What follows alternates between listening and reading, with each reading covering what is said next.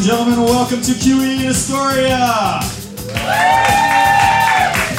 welcome your host of the Pixie Live, Lisa Mandel.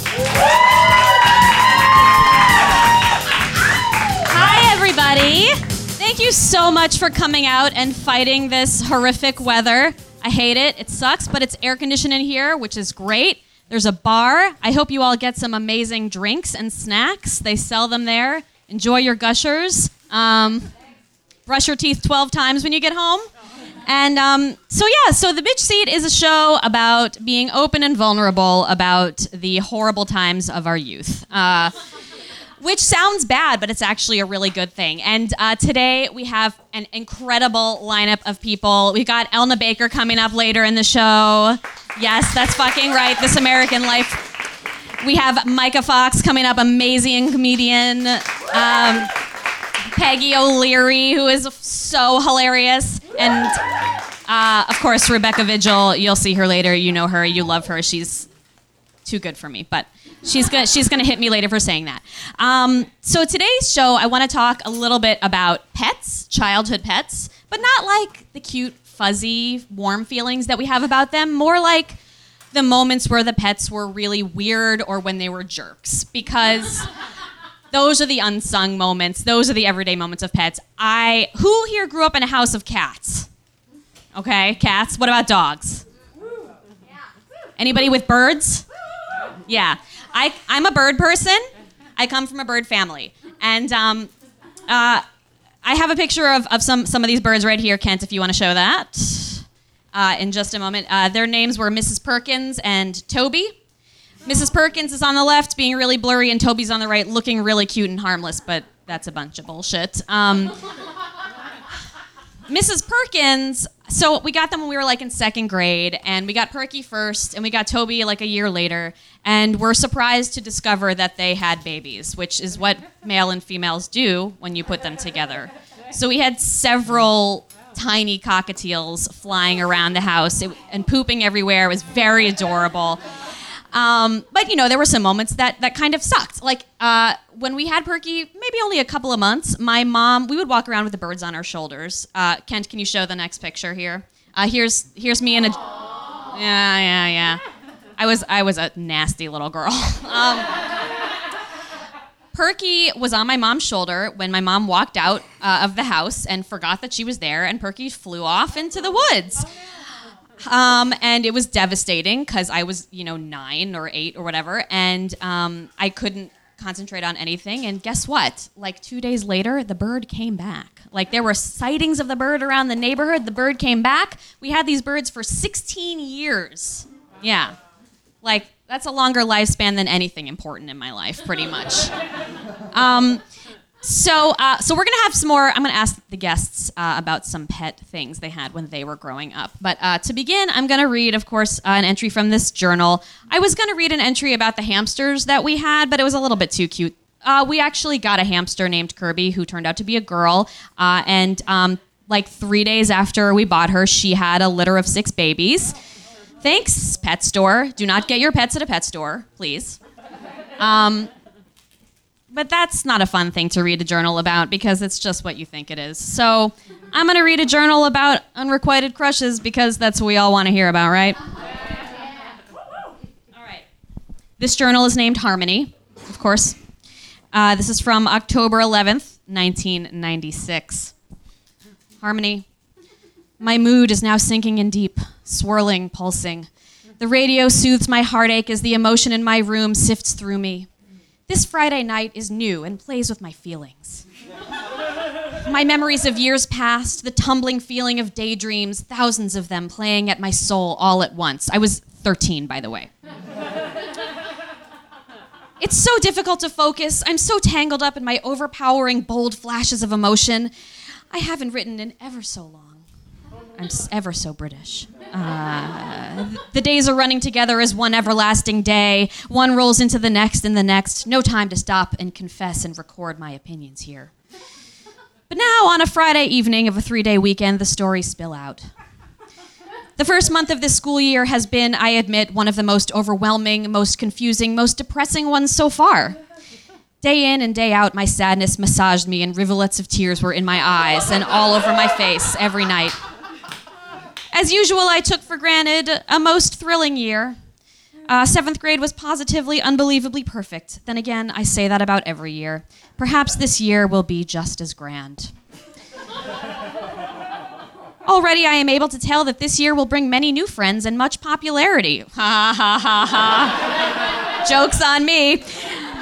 I'm trying my best to be friendly to people, starting conversations, saying hi in the halls. People are finally maturing out of their silliness and ignorance.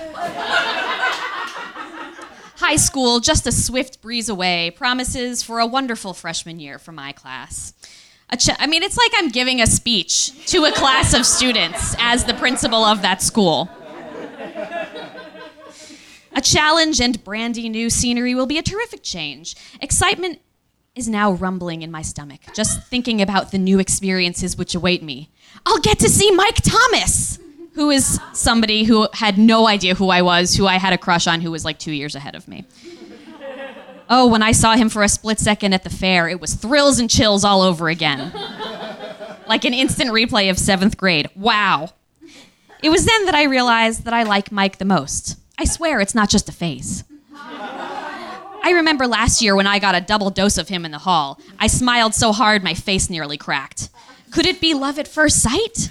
Is there such a thing? I, of course, still like Cashin, but since he never reacts to anything, my feelings are now quite dull and numb. When will he come out of his shell? All he is right now is a pretty face and a mystery. I want him to loosen up. Let me see inside his mind.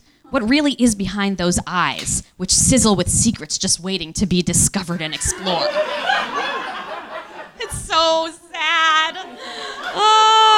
I'm dying to know. You just wait and see, world. I'll find who Cashin is. I'll break into his locked mind if it takes me forever. I feel so far away from him, even when I'm sitting right next to him. I know every curve of his face. I have memorized how he walks and how he fidgets and how he chews his pen.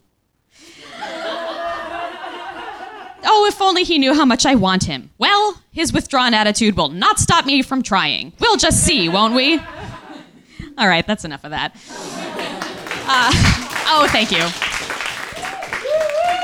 You know what's crazy is that I had like an unrequited crush on this guy Cashin for 3 whole years. Then I just talked about him ad nauseum. And then when my little brother, who's 3 years younger than me, got to be my age, he fell in love with Cashin's little sister. So it's a family affair. All right. Well, without any further ado, I want to get the stage populated. So give it up for my boyfriend and co-host, Phil.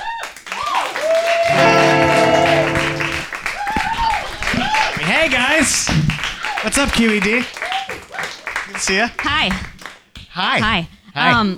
Let's get right into it, shall we? Yeah. So we have some pictures of your pets. Do you want to introduce those? Yes. But first, bucket hat. Bucket hat.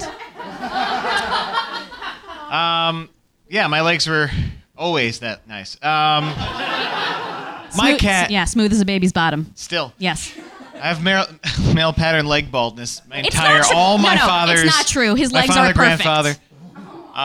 Anyway, whatever. So I had, and this is the one where like we have to be real tight with the timing and this. Yes. Okay. So I had a cat. His name was Clovis. He was the 3rd Clovis because the first one was sleeping in my crib.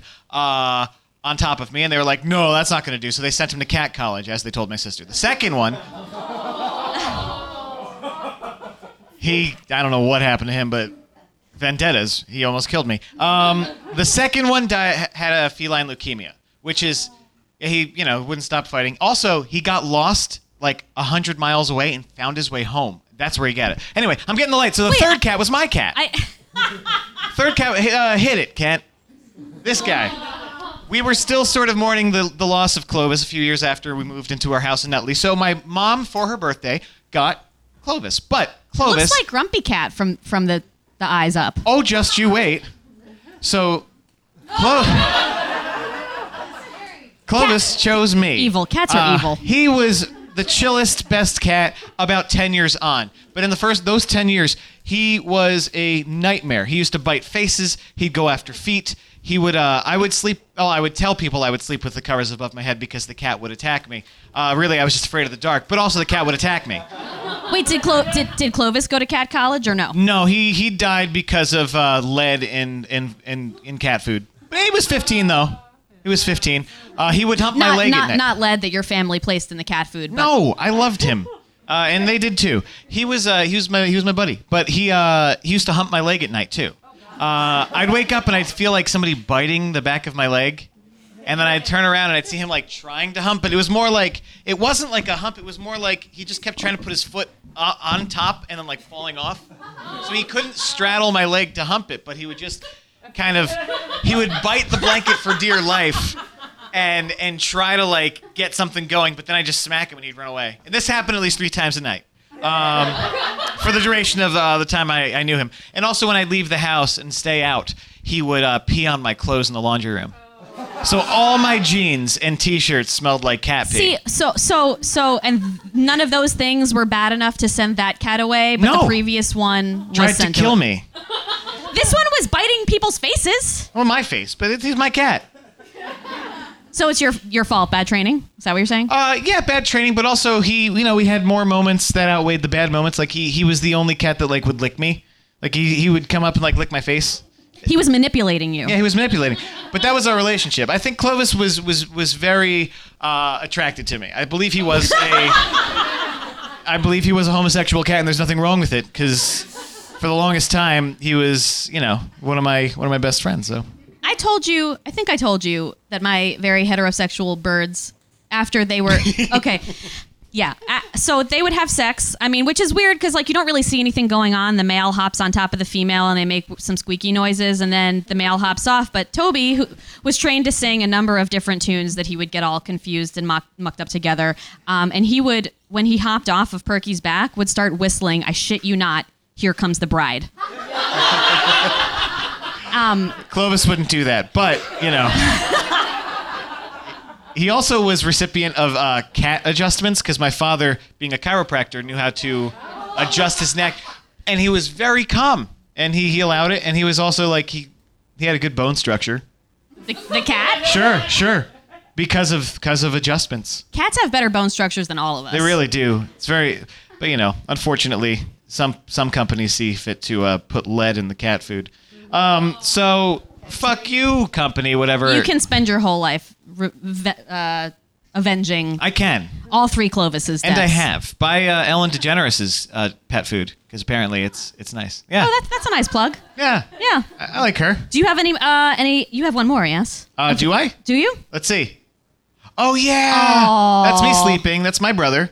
And then behind us is... you're the one whose neck is on display. Yes. Yes, okay. That's when I had one. And so that was... that's Clovis. And behind him is Jessie, who's Nikki's dog. And she was she was nice. I liked her, but she wasn't my pet. Like, she and I, we got along, but then there were times when she was new, she, like, stole the pizza off the table when I walked away. Oh, so you were sworn enemies. We weren't sworn enemies. We were just like, okay, enough. I'll pet you. But I don't like you. You're not Clovis. An equal opportunity pet lover. No, not even to this day with the new cat, Kitty. Kitty. My parents named her Kitty. Kitty is a Siamese cat, and she is a horrible bitch, by the way. So fucking nasty. My cat, our new dog, Sophie, pees herself at night because she can't go downstairs, because when she goes downstairs, the cat's waiting for her to like nip at her legs. She's an angry lap Kitty's cat. a fucking bitch. Anyway, I'm sorry. Anyway, let's get this show on the road, shall we? Yes. No, that's yours, isn't it? No, I'm just taking this off. Make yourself comfortable, please. Yes. Our first guest, you may know her from the podcast Hard, Lonely, and Vicious. She is big about cave comedy radio at the Creek in the Cave. She's an awesome comedian. Give it up for Peggy O'Leary. Or don't, because I don't see her. No? Or not. I queued that up perfectly, too. I know you did. I love it. Well, you know what? Let's move on to let's move on and see what happens. All right. Cool. All right. Great. Awesome. You're going to be up in just a minute. So we'll see. We'll check back in and see if Peggy pops in. But for now, let us bring up this woman who writes for some e-cards, which has saved my life on a number of occasions. Oh, wait. Are you here? Yeah. Peggy O'Leary.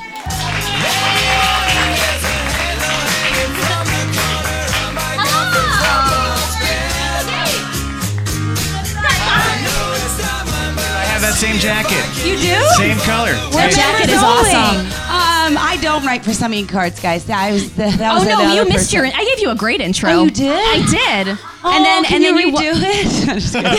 I'm so sorry. I got stuck in the rain and the train. It's fine. It's fine. It's totally. You're here now. I'm so I'm excited. here. This is so fun. Yeah, that jacket is rad. Thank you. So we were You know. kicking off conversations by talking about pet things when we were little. Like if you had a pet situation, yours or somebody else's, of a pet that was either a jerk or a weirdo. Well, I never had pets because my dad claims that the dog Irish that they bought for his for Father's Day. My dad hates animals, and my mom, I think, and him were in a fight on Father's Day. So she was like, took all the kids. I'm the youngest of 6. Took all the kids and was like, "Let's get Daddy a dog." And they brought it home, and they were really excited. I was like a newborn. And my mom walked in and he was slapping the dog. And she was like, "What are you doing? I mean, you can hate something, but like this is animal cruelty." He's like, "It was biting Peggy's finger." And Was it? No. He totally was just beating this animal. Oh no! Don't get weirded out, okay? He probably was trying to bite me. I mean, maybe he did, but I don't think. I mean, it's even if it was like a little dog was just probably looking at it. It's just my dad was so violently scared of dogs. He was just like, "It's gonna eat the child." Oh, your dad was scared of animals. Oh yeah, that's what all insecurity is, right? That's all hatred. I mean, yes, that's a very evolved response to it. Yes. So all hate and insecurity is just because you, right? I think so. I'm agreeing with you here. Or he's a monster. I don't know. I'm hoping he's not, but. So how long did that dog stay around before the dog was kicked I don't out? even think a month. Oh, poor Yeah. guy. And then we had a lot of fish. Did they get flushed down the toilet? Oh no, because my mom talked to them like they lived for a really long time. Because my mom just talked to them and would be like, "Hi guys, how are we?" And like she swore it like recognized her, but like we couldn't explain to her like it's just because you feed him. That's how I am with my plants, though. Yeah, Yeah, I talk to you them. get it. You're crazy, so Yep. that's right. That's why I'm here. That's why I'm here. Perfect. So I want to jump right in and bring up this artifact that you sent me, which I think is really interesting and I do not understand. So Kent, if you could hit this picture, you are here on the right, right? I'm on the right. Yeah. Does anyone have old timey photos? I think it's funny that you think this is so crazy. If you grew up in Jersey, everybody has one. Like I have a few, like of all my ages. Where do you go to do these? Ocean City Boardwalk or Wildwood Boardwalk or any white trash area. Yeah. If something is like, if there's funnel cake being sold, there's like an old guy who has like a weird old timey gun. And he's like, "Little lady's getting this saloon outfit." Yeah. It's the carnival starter pack. Yeah, it is. But that is my best friend. My best friend Erin Doyle. She's the greatest, and I am like so blonde. So when everyone's like, "You're a fake blonde," I'm like, "I was that blonde for a long time." Here's the evidence. You should carry it around in your wallet and show them. I do. Yeah.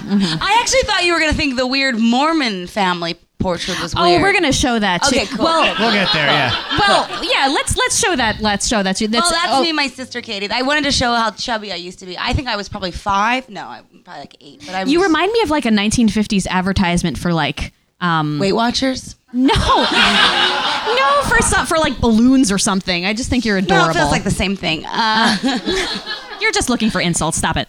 This is my family, and I like how my mom looks like 80s business rockin' woman, and then the rest of us look like Mormons. Like, well, to be honest, when you sent me this photo and you said the Mormon family is my family, I was like, oh wow, maybe Peggy was raised Mormon. I didn't even know. And I'm looking off to the side, like someone get me out of here. I'm the youngest. She's the super tiny one. So that was the tiniest I've ever been. I'm still hoping to get back.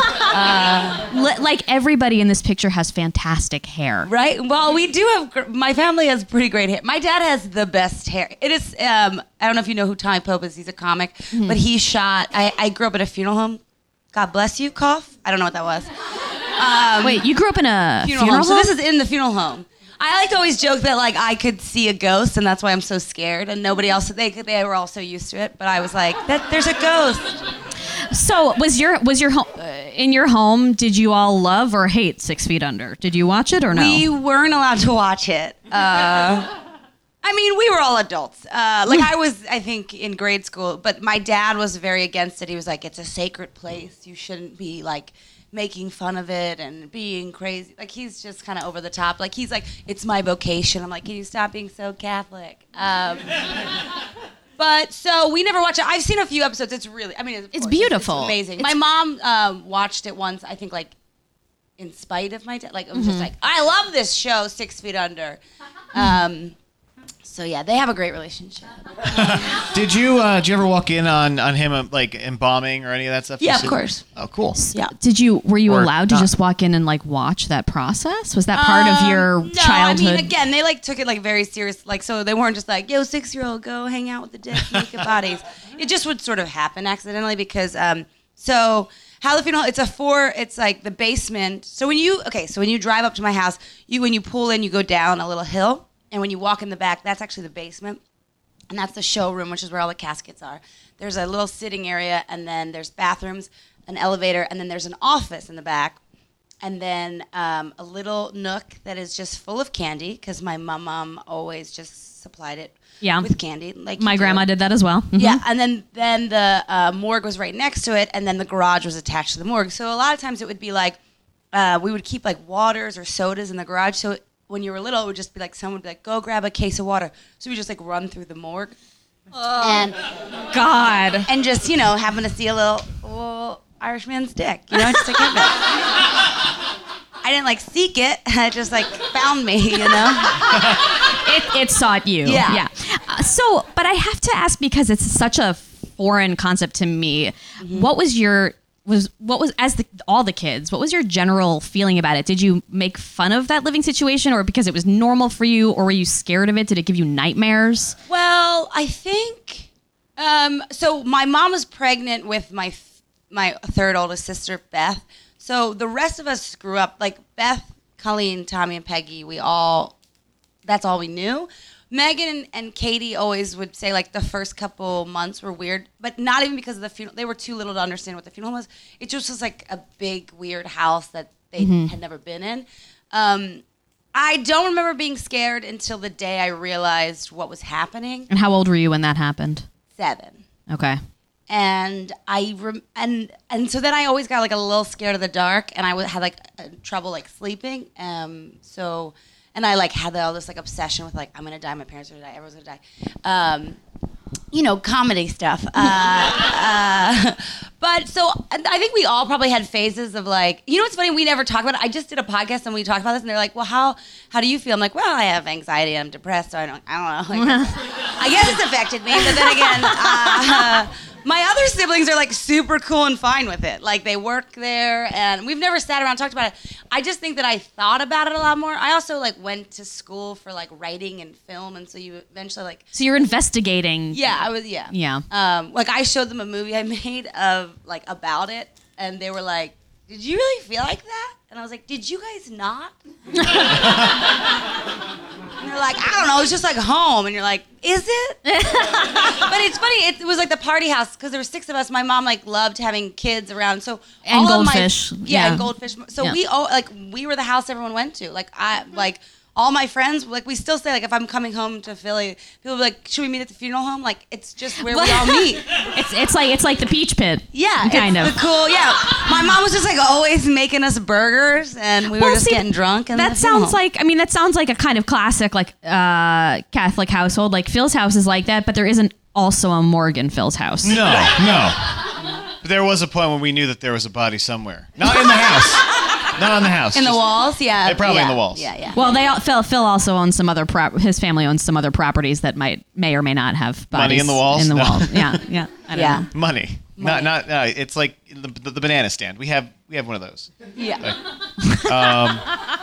But yeah, nothing with death. But we were. I mean, my town. Everybody knew the guy who had the funeral home. Yeah. And so everybody knew him and everybody loved him, and he like knew so many families, clearly because they would just bring their dead bodies to him, and he would make them look nice. And Yeah. I mean, like, it's weirdly like a politician's job. Yeah. Like, I never realized until I was younger, but like us, like matchy stuff wasn't like politics, that. yeah. It's politics. It's like my mom, as much as my mom didn't do, like, she never worked. We always joke now, like, she got him more business than anyone because she would just like, parade the 6 kids in matching outfits around, and I'm like, look at the O'Learys. Aren't they so cute? Let's bury our dead with them. So, but again, she really, I mean, my mom is in fucking 80s business sharp, and we're like terrible outfits. Rockwell family. It's a Norman Rockwell family. I guess with like, the mom just went a little crazy. Well, to be honest, I mean, I'm super fascinated about it. You said you made a movie about it? Yeah, like a short film in film school. Yeah, I want to check it out. Yeah, I mean, it was a film school. Yeah. Well, Peggy, on every episode, I give away some gifts to my guests. By gifts, I use the term loosely because it's like stuff from my childhood home that is still in my childhood home that I never got rid of because that house is still as it is, and we're not hoarders, we're collectors. Mm-hmm. So There was a time when that was a real thing, okay? Well, never mind. So here in this Delia's box, I have for you a troll doll. This is so exciting. I had so many troll dolls. Yeah, me too. And this is like the weird, like, it's kind of like the off-brand troll. Like, it has... Yeah, it looks like one leg's longer than the other. Yeah, and it's like, its face is like a little bit creepier and paler than the other ones, but I'm sure it's just as magical. This is so crazy someone thought of this and made so much money. I don't understand. This is totally someone really high being like, I need a new toy idea. Yeah, Phil, we have a future in troll production. Oh, yeah. Well, I used to sell trolls at my grandfather's store. I'm sure you did. Of course we did. Yeah. We sold everything there. Anyway, but yeah, that's... Anyway, so enjoy it. You can throw it away if you want to. Never. You can use it as your mascot. I don't care. But, I love it. But thank you so much for coming on and Thank sharing you guys this. so much. Thank you I'm sorry so I was much. so late. Yeah. no Thank worries. you. You popped in at just the right moment. Peggy O'Leary, you guys. I put out the ask. How's everybody doing, by the way? Are you good? Good. Please keep drinking. Support the bar. Support this space. We love it. I put out an ask for people to send me one-line stories about pets who were weird or jerks, and so I want to read one of them right now. Great. This is from actually our friend Giancarlo, who happens to be the cameraman at this show. Yeah. He said, I had one job to watch the birthday cake, and I failed, and then the kitten climbed into the cake. I said, that's the most adorable mishap ever, and he said, we still ate the cake. It was chocolate. But was it a chocolate cat? Okay. Cool. Yes. Shall we? Absolutely. Oh, you want to tell the hamster story? Hamster story? All right, fine. My mother, she oversaw a litter of little hamster babies with a hamster mother, and one of them, because they're everywhere and when they're young, it fell out of the little thing, and so she picked it up and put it back in, and the hamster mother, because she couldn't recognize the scent of They all know where this is going. hand ate the hamster baby. She ate the hamster. This is now a horror show. Well, I didn't tell you the one about my father and the rabbit, but they'll say that for the next one. Save it. He dropped it. It fell on its face and died. Anyway. No! Sorry. Can't edit that out. How did we have pets for 15 years? How did we do that? I don't know. When I was at Adjustments. my best friend Allison's house, where I hung out a lot, they had they always had gerbils. They always had a million pets, but they had gerbils. And I was holding one of the gerbils, and they're like squirrely little guys, and it jumped out of my hand, and it ran away. And while we were looking around the bedroom for it, moving furniture out of the way, I squashed the hamster behind a dresser. You? I mean the gerbil. Yes, I have blood on my hands. How could you say that with a smile? This isn't a smile. It's the opposite. Yeah. It's the get me out of here. Yeah. All right. All right. Well, on that note, Let's get to our next guest. our next guest writes for some e-cards, and which I love. And she was a contributor on SNL briefly. She is a hilarious comedian. Give it up for Myka Fox. Hello, how are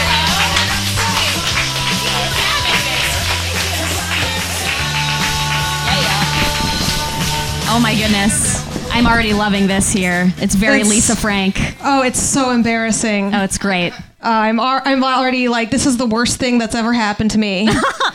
That's having to research for this show. That actually makes me feel kind of good. Does it?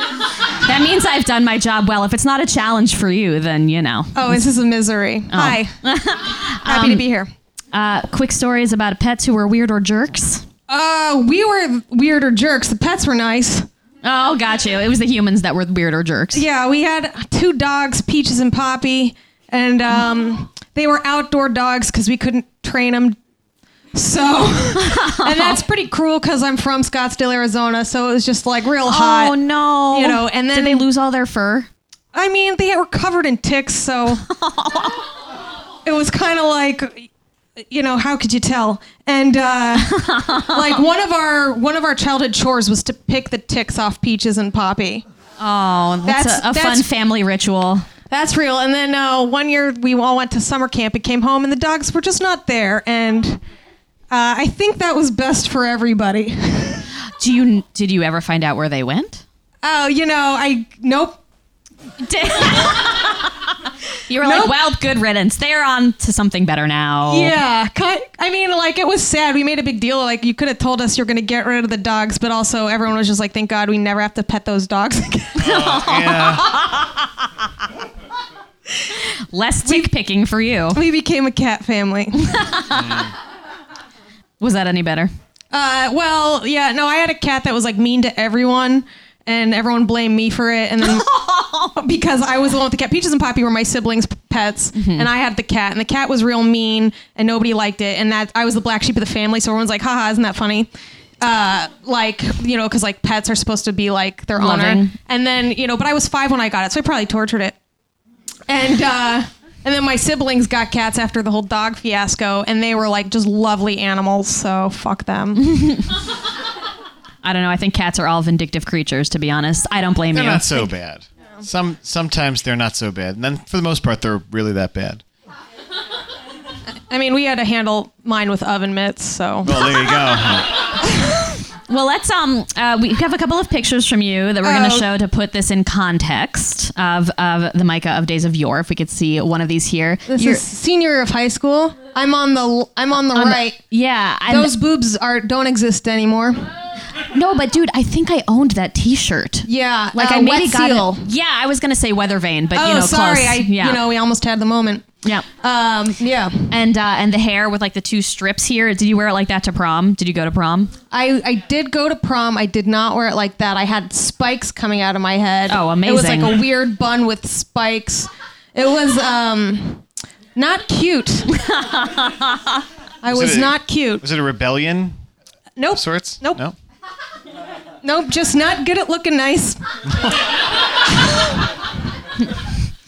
Well, let's show the next. Shall we? I love this. How embarrassing is this? No, it's great. You're posing and like it's so bad. It's very. Did you get this from like seeing a Britney Spears video and trying to mimic it? That's the right era. But I don't know. I think like my friend was like, "Yeah, do this. It'll be such a great picture." And I was like, "I trust you because you're pretty."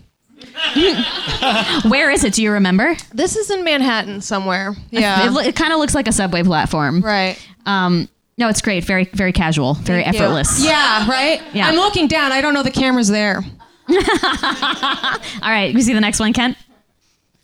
Yeah. I love it. Listen, we've all been there. You know, to say I'm a real beauty, it's like, please stop. Yeah, this is not that long ago. I don't know. No, this is about, I don't know, like I want to say 2007, something like that, 2008. I feel like everybody has at least one picture like this in their personal stash, like just like this. Yeah. Yeah. If you zoom in, it just gets better. I don't know if we're able to do that. Can we zoom in? Can we zoom? Oh, yes we can. Yeah, the The choice for cross eyes is clutch. All right, I feel bad. I feel like we're shaming you. Let's not do that anymore. I mean, I was that. Whatever. No, but whatever. We all were. Hey, how many people had a picture like that in their? Yes, thank you. Yes. MySpace. Yes. Where you put them? See, there's a reason why I'm glad that I'm old enough that all of my private thoughts were on paper and not on MySpace. I never had a MySpace. Oh my God! After reading this, I'm like, I swear to God, if anyone else gets their hands on this, I will just turn into dust. Well, would you like to read some? I mean, not would you like. You're going to. I'm going to.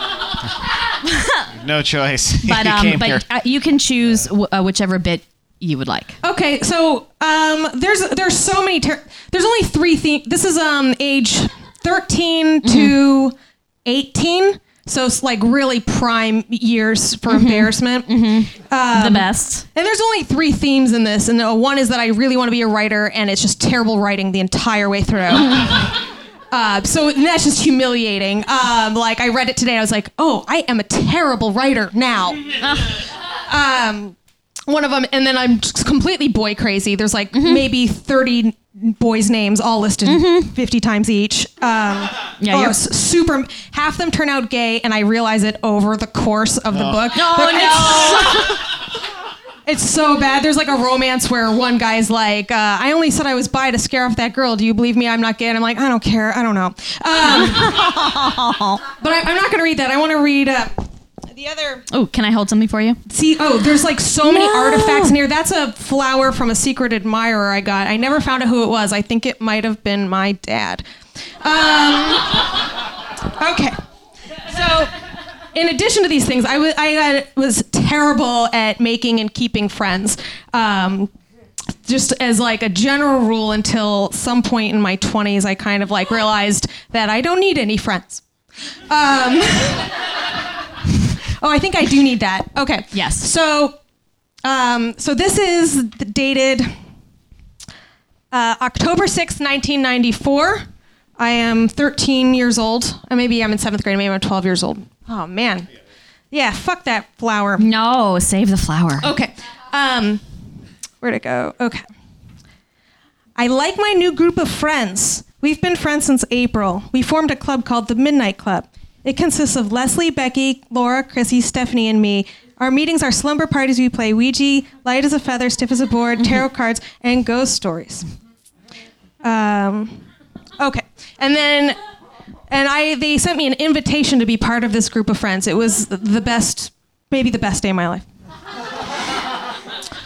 Dearest friend. So it's a chain letter. You have been selected as one of the 5 lucky members to take place in the Midnight Club. The members include Chrissy Stewart, Rebecca Nelson, Myka Fox, Laura Graham, in parentheses Plantish, I guess her parents were separating, and Leslie Robin. If you are included in this list, just in case someone else got a hold of this, you will be able to participate in a club which does activities such as, and then all the shit I mentioned, plus watching Beavis and Butthead, have to eat popcorn, and the most important part, tell stories. For every meeting, you should try to prepare a story, fantasy, whatever. We were very great. Our first meeting will be Friday the 13th, 1994. Nice. If you are able to come or think you can hold it at your house, call this number. Okay. So I am so excited. I am part of the coolest group ever. Okay. Was this new for you? The group thing? Yeah. I mean, I'd always had groups of friends, and they always dump me.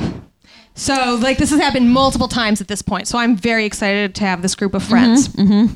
Let's go to less than 6 months later, March 28th, 1995. Okay. I have never broken a year of being with a particular group of friends. Oh. I guess things weren't working out, so they gave me a note saying they didn't like me anymore. Oh, God!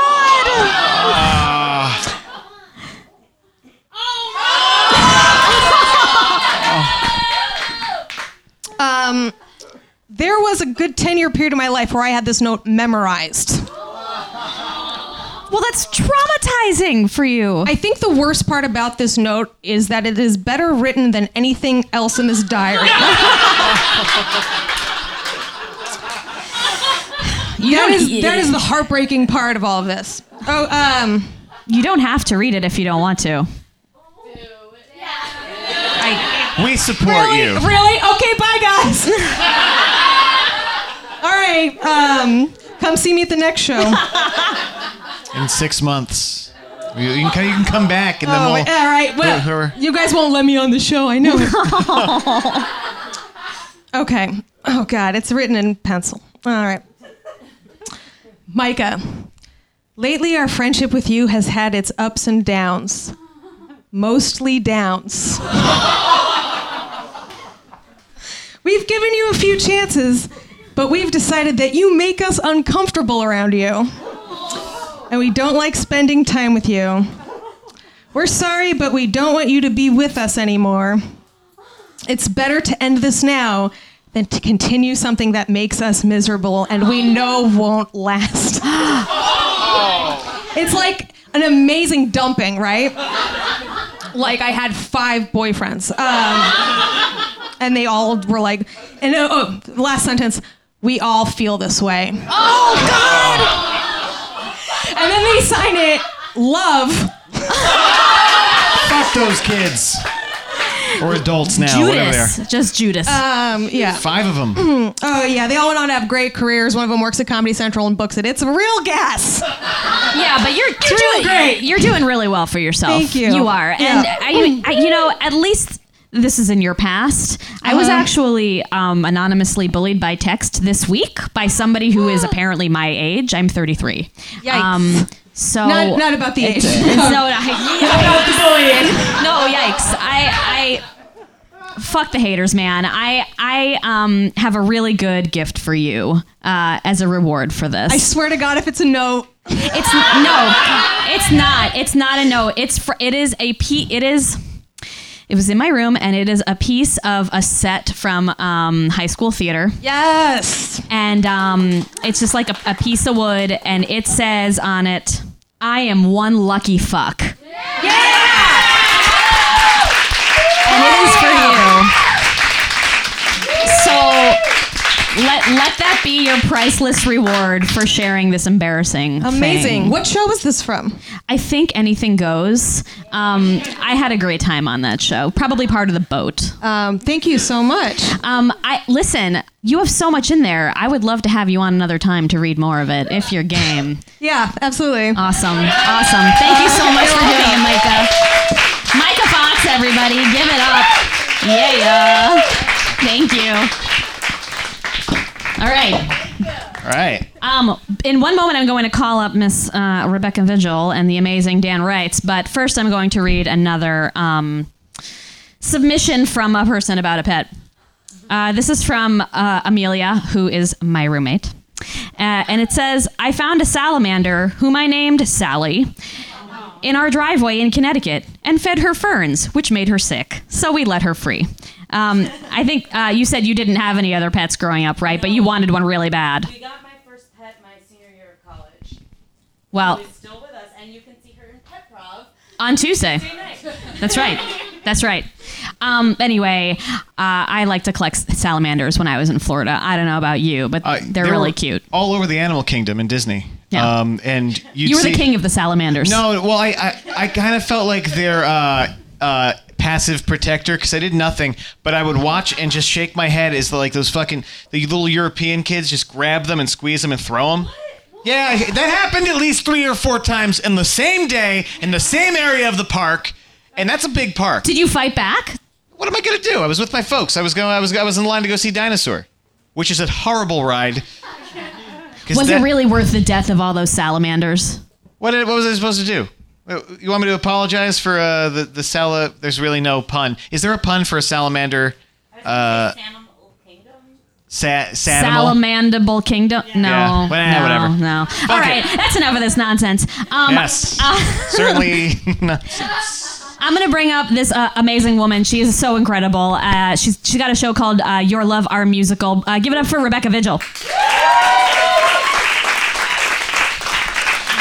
And the keyboardist, amazing accompanist Dan Wrights. You're wearing jellies. I am wearing jellies. Give it up for Lissa and Phil, everybody. This is Dan Wrights. He's my right-hand man. For those of you who've never seen me before, which is probably most of you, I thank you, ma'am. I thank you again. I appreciate. She's really nailing the laughter, and y'all really need to pick it on up. You need to pick it up. No, you're doing great. And she's got her outfit on fleek. Right? Is that a word? We're doing that. We're doing the fleek. Good? No? Yes. Great. Thank you. Thank you. What is your name? Lenore.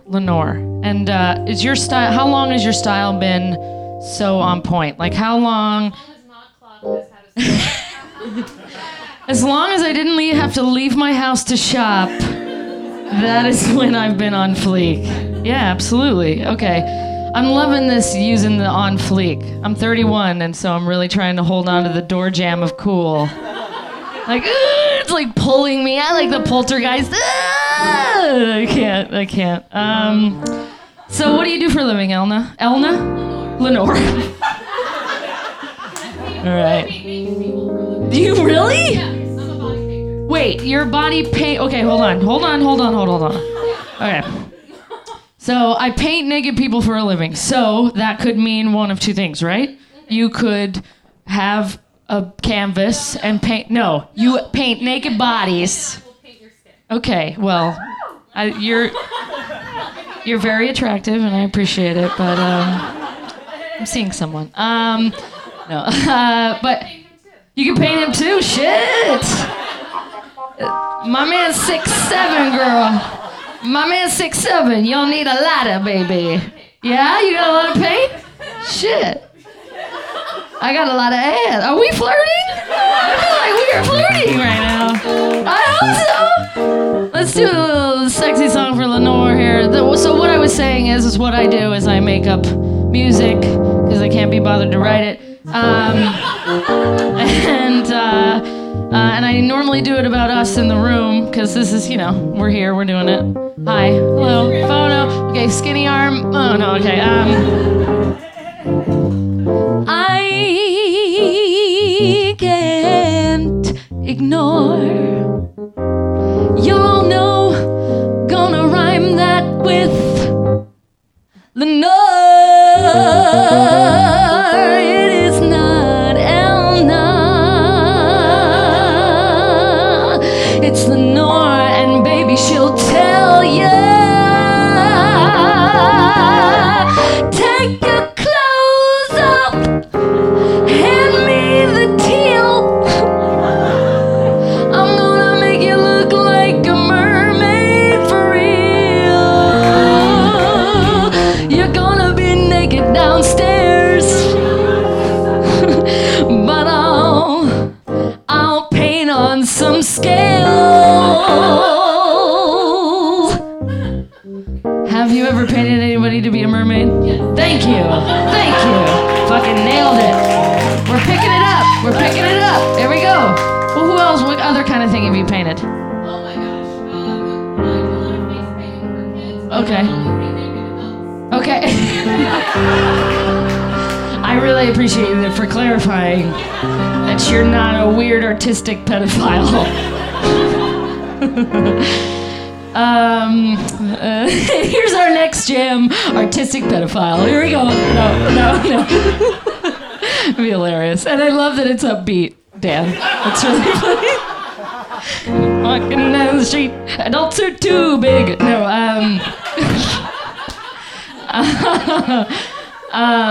yeah, how much time is for? I could do this for like 4 hours. How much time we got? 5 more minutes. Thank you, Libby. Give it up for Libby Phillips, everybody. Holding it down. Okay, another, like the craziest body paint. I painted a woman as like a haunted house. Whoa! You have pictures? Oh shit, I wish we could pop it up here. Okay, so you painted a naked body as a haunted house. Thank you, Dan. Appreciate it.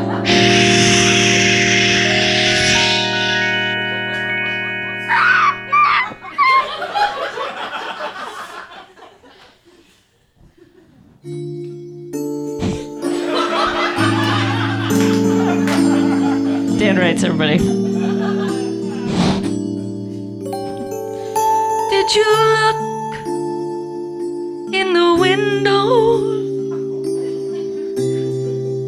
The window on the second floor. There are only two.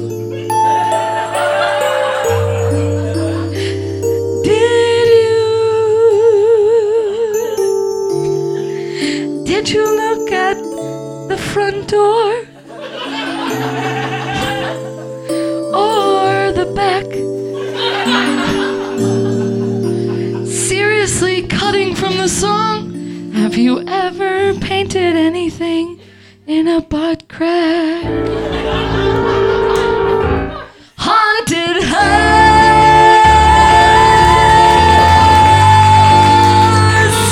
all over my naked body, on my naked body, haunted house.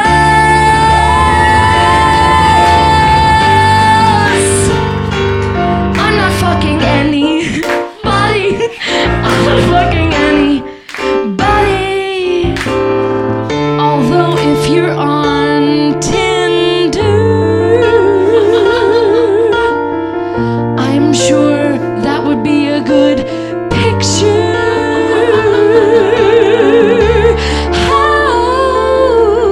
How in the moonlight could you swipe right?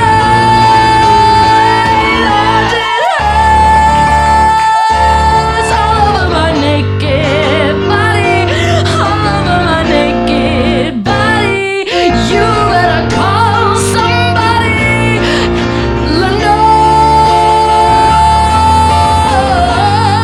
Lenore, she will paint your naked body. She will paint your naked body.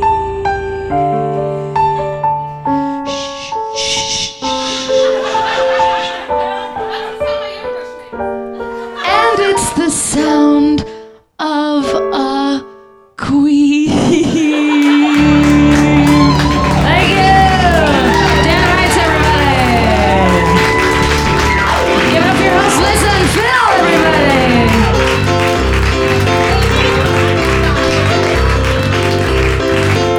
Rebecca Vigil! Oh, sorry. Thank you, Dan. Dan writes! Oh my god, oh my god. Oh my god. Lenore, by the way, is an amazing artist and body painter, and she can do anything, and please hire her. Her name is Lenore Koppelman. Yeah, she is great. Not at all. Not at all. She did the makeup for this short film we did called You Only Die Once. The writer of whom is also in the house, and Amanda director Goodman. and star and general awesome person. Yeah, it's a room full of badasses. Yeah, seriously. Oh my God, great crowd. So what do we got? What are we doing now? I guess variations on a theme. This didn't only happen to me or you. My friend David Lawson, also a storyteller, comedian who is rad, said, "My friend Mark came back from vacation and one hamster had brutally murdered and half eaten the other hamster. So, oh boy, we gotta change it up. Wait, I have another one. This is from Giancarlo's dad, Fabio." Said, "My dog Pom Pom held it all day because we had a very busy day on Carnival Cruise Line. And finally, when we took Pom Pom up on the deck to walk while going through the grand ballroom, the floodgates opened and Pom Pom delivered his greatest performance." At least it had nothing to do with cake. Am I right?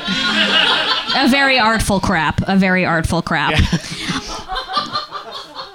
Yeah. All right. All right. So we've come to a very exciting time for the show here. Yes. I'm so happy to have her here. She is an amazing storyteller and an author and a producer on This American Life. Give it up for Elna Baker, please.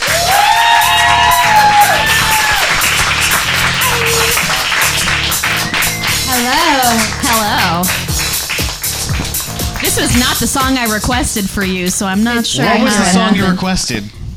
It was a different song. I don't remember right Was now, but it- it was definitely not that. Was it? What tell me what it is. It was Show Me Love. That was show. As in Show me love. Oh, you know? that is another show me love, Yeah. by the way. Or no, it's bring me love. I'm sorry. Verb me love. Anyway. I need love. Anyway, we are showing you lots of love. Real quick, before we get into your material, do you have a quick pet story you'd like to funny share? Thing is, so we're veering from theme with the story I'm telling, but I have so many horrible pet stories.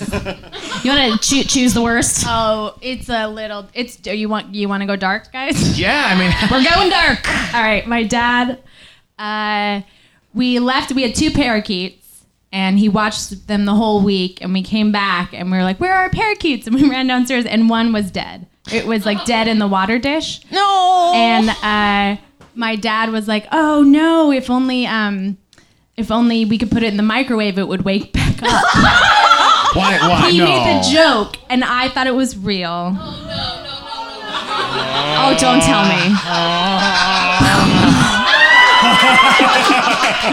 Oh, I'll never forget. It was like in horror where things hit the like the parts. Yeah, you could hear it like popcorn, and then only you it saw was it, bird like, organs. splash Anyway, Were you given the task of cleaning that microwave? no, my parents were like, my mother was so mad at my dad. She was like, "Why would you say that How to old a were you? child?" How old were I was you? 6. Oh, okay. You were, yeah. That So wasn't you your didn't really fault. have an ear for like satire yet. No, not at all. I'm so sorry that happened to you. It's okay. Well, let's bring it around to what you would like to share here. Very So- different.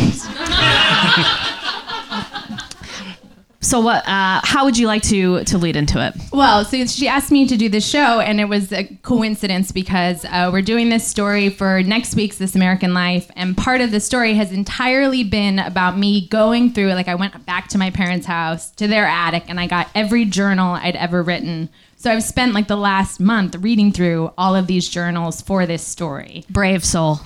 God, it's so awful to learn about yourself.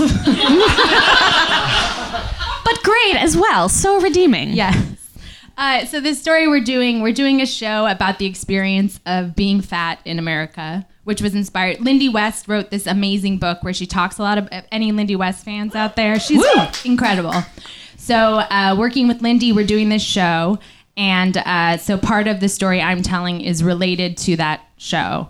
And basically, my weight has fluctuated, but I was always chubby. Like as a kid, I was chubby, and then, like I used to act in the bathroom. Before I knew it was like bad to be fat, which is what you're told as a little girl, especially. I would squeeze my stomach, and I was like, "It's a tangerine," and then I was like, "It's an orange," and I was like, "It's a grapefruit," and then I was like, "It's a melon," and then I was like, "It's a watermelon," and then I was like, "I hate this game." So. I mean, I won't give numbers, but like I was over 250 pounds, but I was always big, so that was just my life. And you have a video, right? Yeah. Do you want to show that now? Yeah, show the video. I mean, I feel like Okay. the context of this is. Yes. Oh, that's. So Wait. This is, Wait. This is me. I don't even look that. And then the next one, also the next picture. I feel like that is the premise of this picture must have been like, you look like that bear. No way. I mean. So that was me when I was probably about 10. Okay. Oh yeah, so now play here's this the video. And like I was heavier than this, but this is a video that I have, which you can push play. Yeah. On my ghost self. I think I was 19 here, and I was hot. Where is this? What's that? Where this is was this? in Washington D.C. over 4th of July. I had amazing glasses. They're pretty baller.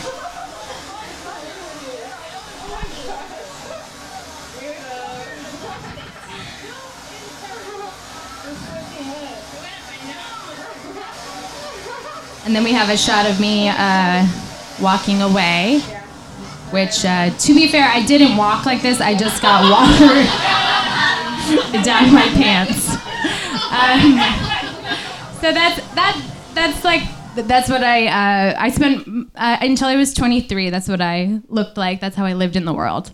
And so I lost a lot of weight in a short period, in 5.5 months. And it was like I went from one human to another human. And I have 5 journals from that time period over this transition. And I've talked a little bit about this on stage, but actually I never have told this story because I hate it. Like the moral of this story is very depressing. It's very dark. And I didn't want to hurt other people's feelings by talking about it, even though it happened to me. Does that make sense? Yeah. So they're trying to get me to talk about it. So Phil and I would love to step off and give you the space to right, do so this I'm in the gonna way read that you want to do it. I'll just All take right? you through my journal, basically, kind of documents it really well. Let me grab this. Thank you guys, by the way. All right. I'll make this taller.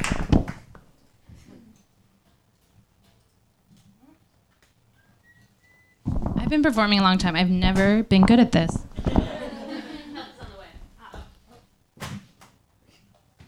You got some good cleavage, right, guys? All right, here we go. All right, so when I was fat, this is just like what life was like. Ready? I would walk down the street, and everyone would watch me. And I had a roommate in college. She looked like a Victoria's Secret model. She was the only other person I knew who people watched as much as they watched me. And I just thought that, I didn't think it was normal, but people, you would hear them talking, or sometimes they would like legit yell shit out at you, like fat bitch, or they got one time I was on the subway platform and a guy passed me, looked me up and down and was like, damn, angrily, like he was very angry. You need to lose weight. And then he kept walking down the platform and he would yell back, like, what the fuck is it's not right. It's just not right. And it was me and everyone. I think that was bad, but the worst part was it was rush hour.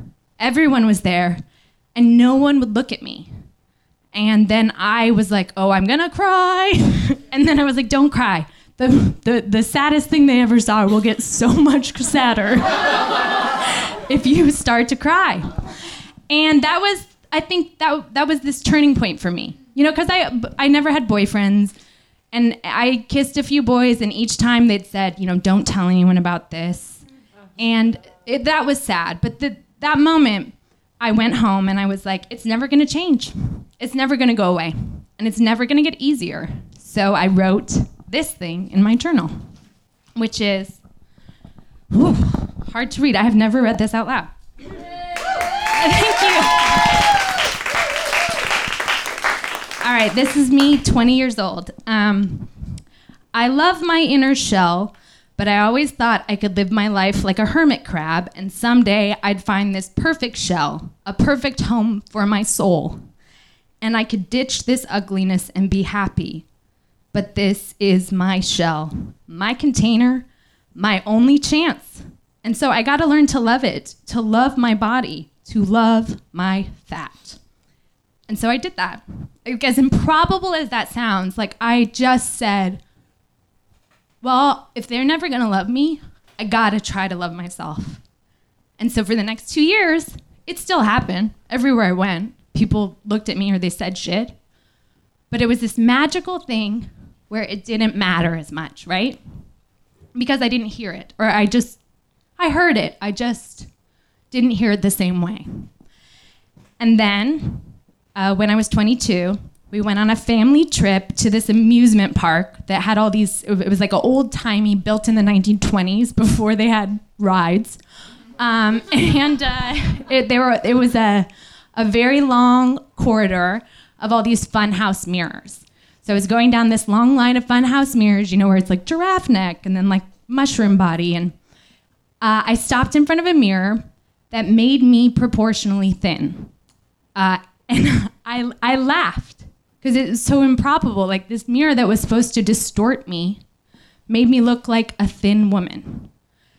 And I waited for my family to leave. And then I got close to it, like it would go away. And I just started like playing. I was like, what does the thin me look like? Profile, hair flip. Oh yeah, I know. Like I just played for 20 minutes in front of this mirror, like because I didn't want to leave. And then when it was time to go, I held my hand up against it, and it was like big on one side and thin on the other. And I knew I was contradicting everything I had. Like I'd figured out how to love myself in spite of what everyone said. And yet I still longed for it. I longed to be that person. And so I made a wish, literally. I was like, I wish I could be her. And then a week later, I enrolled in a weight loss clinic, and I was put on a strict diet and exercise regimen, and I was given phentermine, which is a member of the amphetamine family, also known as speed. And I was Mormon at the time, so yeah, I had no idea what that was. I had no idea that a substance could alter your state of being. And so I started my diet with a prayer. And the prayer was for grace, which is something you grow up learning. Jesus' grace will give you a strength you don't normally have. And so I prayed for the strength to fast for 40 days and 40 nights like Jesus had. I prayed not to eat, basically. And I asked that God would give me that same willpower. And then I took my first pill. And I really promised. I'd never even tried coffee at that point. So this is from my journal. So I'm doing it. I'm taking control over my body. In the last month and 10 days, I have lost 30 pounds.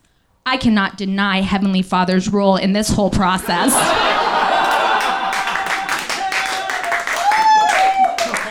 I am receiving divine help.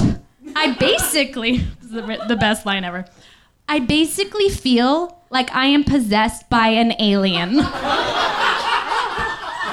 My newfound willpower is pretty strong. My success is capital his. Now I just have to keep going. So as I lost weight, more and more weight, the world started to change around me. And I was noticing it, and I was startled. Like I would pass, when I passed attractive men and women, they would do this thing. They would look me up and down, and then they would nod. And I was like, what? Attractive people nod at each other? What? Why do they do that? And then men started to notice me, and I wrote. I didn't understand why yet, so I just wrote, and I was like, I must be looking at men funny lately. Because I get stopped by men who want to introduce themselves like once a day. I'm on the 2 train, and there are 2 men currently seeking my attention. This is ridiculous. What the hell is going on? So I'd never been on a date before. And I somehow got in my head like, well, what if somebody asked me out on a date? And they were like, well, what should we do? I wouldn't know what to say. So luckily, I made a brainstorming list in my journal for this very situation. Date ideas. I want to look at the skyline from a tall building and list all the things I've ever wanted to accomplish. Terrible date. They'd be like being held hostage. And then I want to. Idea number 2. Go to the major subway stations on a busy day and listen to street musicians. It's like limiting to what I'm like, take the train? We could take the train. So then, and this is, we probably could never use this on the show because it's so offensive, but really, after I'd lost like 60 pounds, I walked down the street and it was like a racial breakdown. I would walk down the street, black dudes noticed me. I walked 10 more pounds, Hispanic guys noticed me. 20 more pounds, white guys noticed me. And Asian guys have never noticed me. I have never been thin enough for Asian men.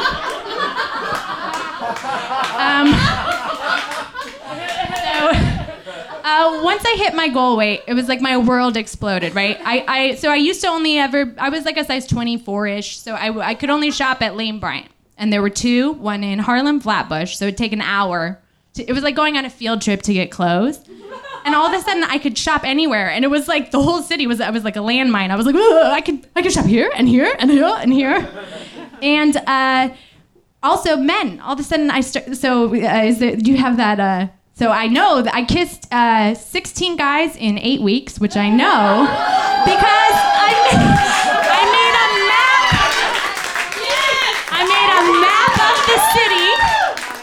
called it capital Man, Manhattan. Go to the bottom, you'll see it. It's so embarrassing. Manhattan, the big city. And then I don't know why, I geolocated each, I guess so I could understand the best route to walk home if I wanted to be kissed. Can I borrow that? You can borrow. Well, actually, so if you look at the thing, I lived on 12th Street, and so the best route is 14th Street home, I realized. But then it just proves like getting kissed is like getting in a car wreck. Like it happens closer to your home, guys. So I really wanted to believe that this was real, right? But I also felt like I mean, even the fact that I had to list each single thing that happened was like, I thought it was all gonna go away because it happened so fast. It felt like a wish. And so I totally dove in. This is what I call the crazy section of my journal.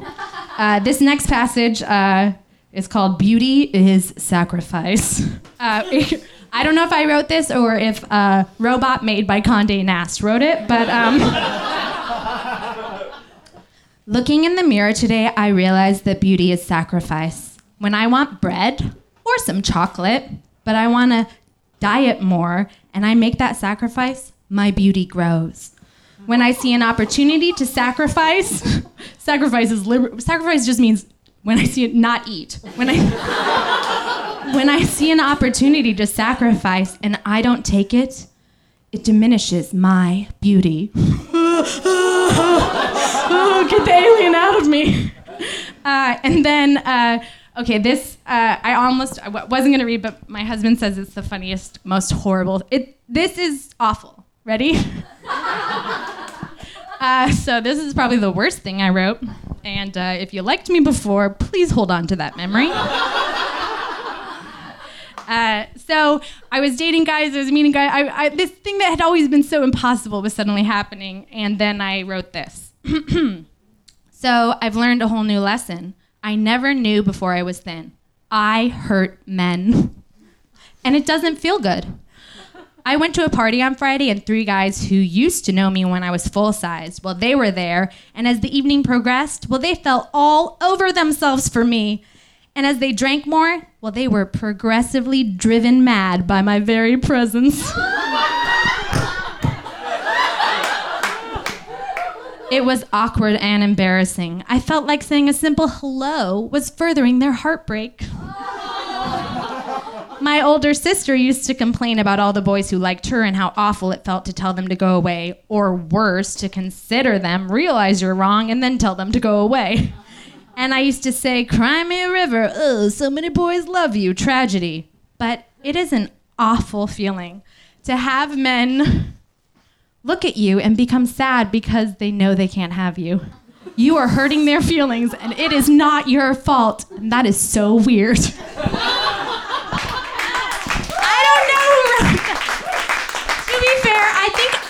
It sounds terrible, but I do think I was learning about I only knew how to please people, so the issue of consent was very confusing to me because I couldn't constantly consent. Also, I was Mormon, so I literally could not consent. So then, so it was like this sort of beautiful, everything's happening feeling. I wanted to believe it, but then all of this other crazy shit. It was like I became a spy and I got let in. So I got a job. I was a page at Letterman, and my job was to check audience members in and then divide them into the dots is what we called the beautiful people. They sat in the first 3 rows. And fat people, we had to write on their ticket a certain thing, and they got sat in the very, very back. And I had been to that show 2 years earlier, gotten there early, and I had been sat in the very last seat in the balcony.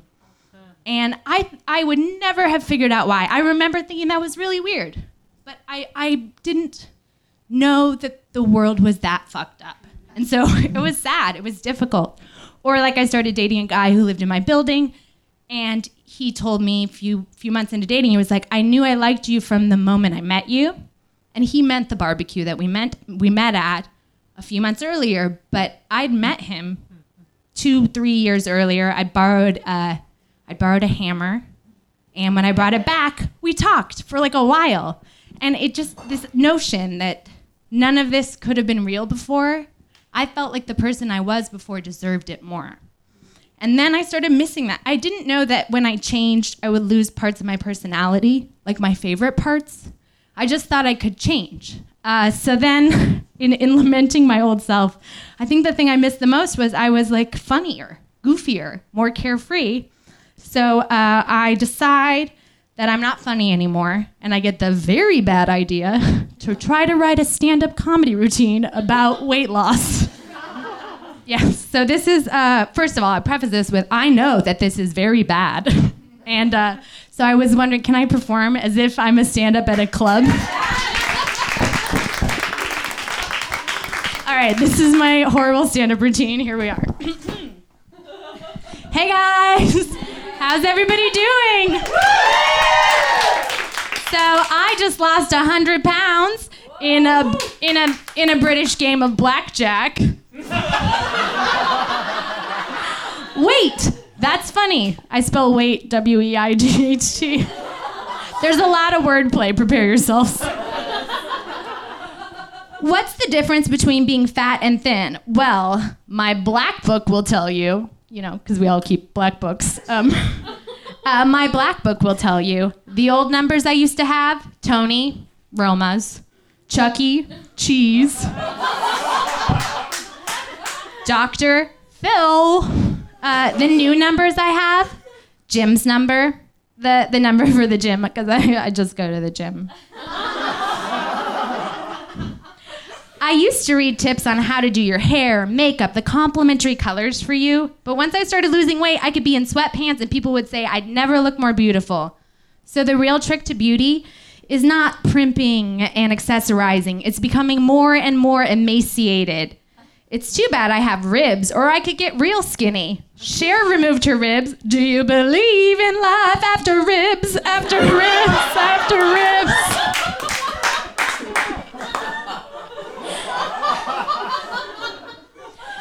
Sometimes I wish I was in Africa. Then I'd have it easy. Starving. I know, you're like, does she go? I go there, guys. I go there. I hate carrying too much stuff, so it's super convenient that my lunch is a little blue pill. Speed. I ate speed. I'm so covered in stretch marks, I feel like my body is a roadmap that leads back to FAT, fat, population no more.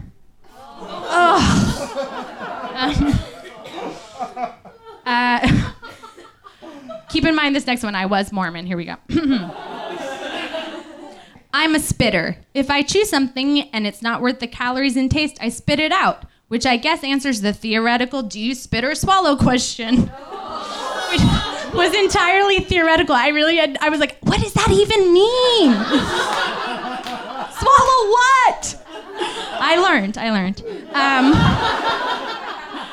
And then the last one, I used to think about someday becoming a mother. Now I think of a baby as some giant chocolate Easter egg growing inside of me, pulling me back to the dark side of eating cookie dough and chocolate fudge sauce, just waiting to tear through my vagina, be born, and then make me hide candy in the backyard for it to search for on holidays. All the while, I'm trying to talk myself out of eating it. I think I mean the candy, not my own child. Though if that baby is made of chocolate, she don't stand a chance. Also, that's not a joke. It's just a very dark observation. Weirdly, in going back through all these journals, it's like brought me to this realization that I'm really happy I learned, because it's been 12 years since I lost weight, and I've been able to keep the weight off. I fluctuate 15 to 20 pounds here or there, but I've been able to keep it off for 12 years. But I thought it was a wish. You got the wish, and then you got to have it. And I didn't know that I would have to dedicate a part of my brain to it for the rest of my life. And the piece we're doing will go into this more. So I want to give you a little of this so we don't just end on such a depressing moral. But I didn't know that when you lost weight, you have tons of extra skin. I've had 4 reconstructive surgeries to remove skin. I have had to be on diet pills for about 12 years. I don't take them all the time. I take them half the time. I have a t-shirt that says, I'm allergic to mornings. So my friends all know I have a hard time sleeping at night, but they don't know the reason is I'm allergic to speed, not mornings. And reading the stuff I wrote before when I was heavy and the stuff I wrote during this transition, I feel like I know now what it's like to be on either side of that mirror. And I want to look back at that girl looking in the mirror and I want to say, like, it's not what you think it is. Like, I think as women, we are so told to be beautiful. And I had this idea of it. I don't even know where I got it from, but it's like a woman and her hair's blowing and there's like a field of grain and she's looking that way and then she's like in some sort of denim. And I thought that if I could be her, I would be free of all hate and judgment because I would be so good and I would look so good that no one would think bad things about me or say these things about me. But I feel like I wanted the wrong thing. Because when I got there, I got the idea of acceptance, but acceptance sucks. I could never wash away the knowledge of how they used to treat me. And I also had to keep doing so many awful things to be accepted. When really what the picture promised and what I wanted was to be free. And I think that I was closer to that when I was standing at the precipice of that mirror. And I didn't care what other people thought of me. Thank you.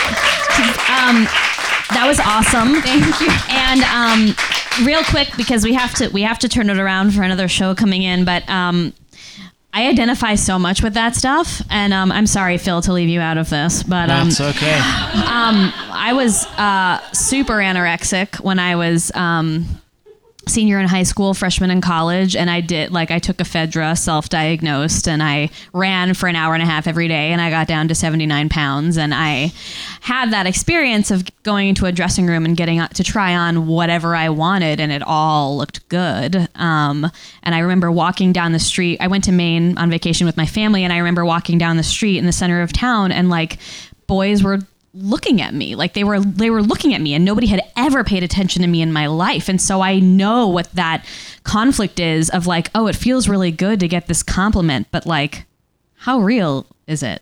You know? I feel like that's been the hardest. So I just got married a month ago. Congrats.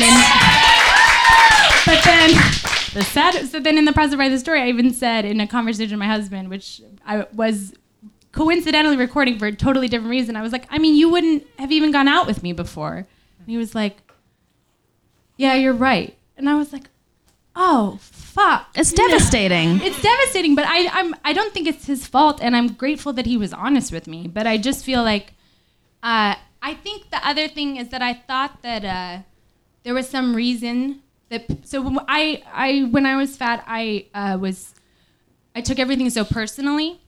And I thought that there was some reason that the beautiful people had these things. And I kept trying to like figure out what was that reason? Mm-hmm. And what was wrong with me? And maybe I could fix it so I could have these things. And then I don't want to send that message to people with this story. So the thing, though, that I do feel like I learned was that they don't have them for any reason. It was always free for them. They didn't do anything. They didn't earn it. It's just there. And I will say, though, that there are a lot of beautiful people in the world who do not have those things. And there are a lot of beautiful people in the world who are not happy at all. And having gone to that place where I was quote unquote beautiful by society's standards, I was miserable. I was starving. I was mean all the time, you know? And now, like, I'm happy to be in this wonderful relationship with Phil, and I'm I'm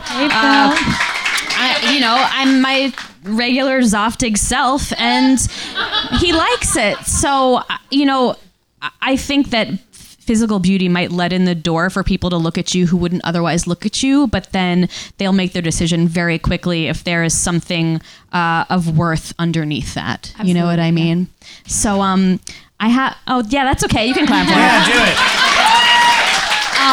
So I have a gift for you. And this is super weird. I don't know why my friends and I used to do this, but we would make potions. And by potions, I mean we would fill a bottle with water and like paint or food coloring.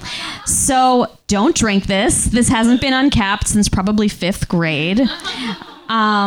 There's actually some gross like grime or mold growing in mouthwash. No, don't do it. Don't do it. But maybe because it's pretty, but it's probably poison. But like a skull and crossbones on it.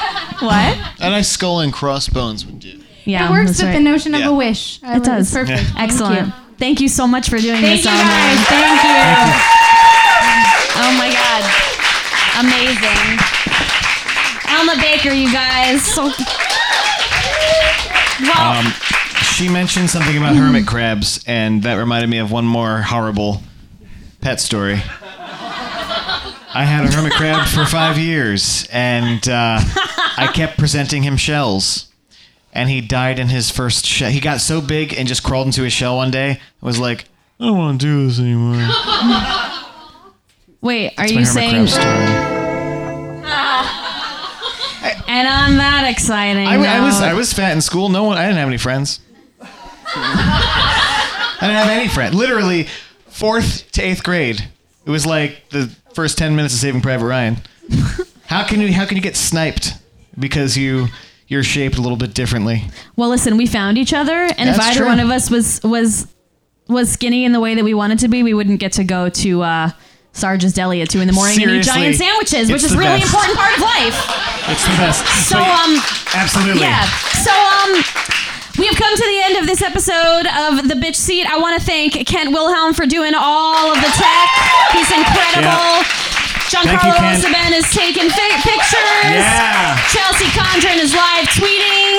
And thanks to our guests, Peggy O'Leary, Myka Fox, Elna Baker, and of course, Rebecca Vigil and Dan Wright. Yes, also And, Lenore for being a good sport. Lenore for being a good sport. And we are back here first Sundays at 8 p.m. moving forward. So come and see us. Check out thebitchseatpodcast.com for your weekly fix. Thank you so much, you guys. Yeah, thank you.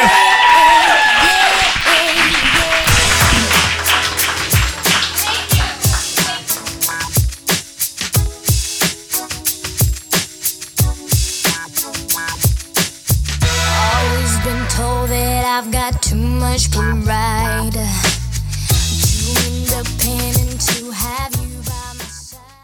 Hello, I'm Ben, As always, I'm Paul. and we're from Jews and Reviews. We have a podcast where we like to talk and review movies, maybe bring on a wacky character from that movie, and always play some games. We like some games. I actually brought a clip, Paul. Wait, you brought a clip? I brought a clip. Can I listen? Yeah. I look mad young, right? Yeah, you looked young in the movie, and I hooked up with a bunch of the young chicks at the movie. you know what? You know, it's not illegal if you're a police officer. And I believe that, And this yeah. is something I wanted to bring up since you're here. Sure. Tell us about all the hookups on set. Oh my god. Who's hooking up with who? Yeah. So all right, so like there's like these like Asian girls in the movie. Right. They play the twins. I right? triple kissed them. Okay, a little triple kiss. Triple That way you kissed. didn't get confused if it was Rachel or Rebecca. Yeah, exactly. I was like, or whatever, and I triple kissed them. Was And- that offset or on camera, or and they got cut out maybe, or? Oh, I didn't do it on camera for sure. I would never, because I, you know what I mean. I could get in a lot of trouble for that. I don't know how old they are. I could never tell with them. But who else? Let me see. Cecily, the girl. Yeah. I Cecily chalked. Strong? I chalked her. You chalked? What? I chalked her. What is chalking? That's when you kind of forcibly kiss someone. This has been an Atlantic Transmission production.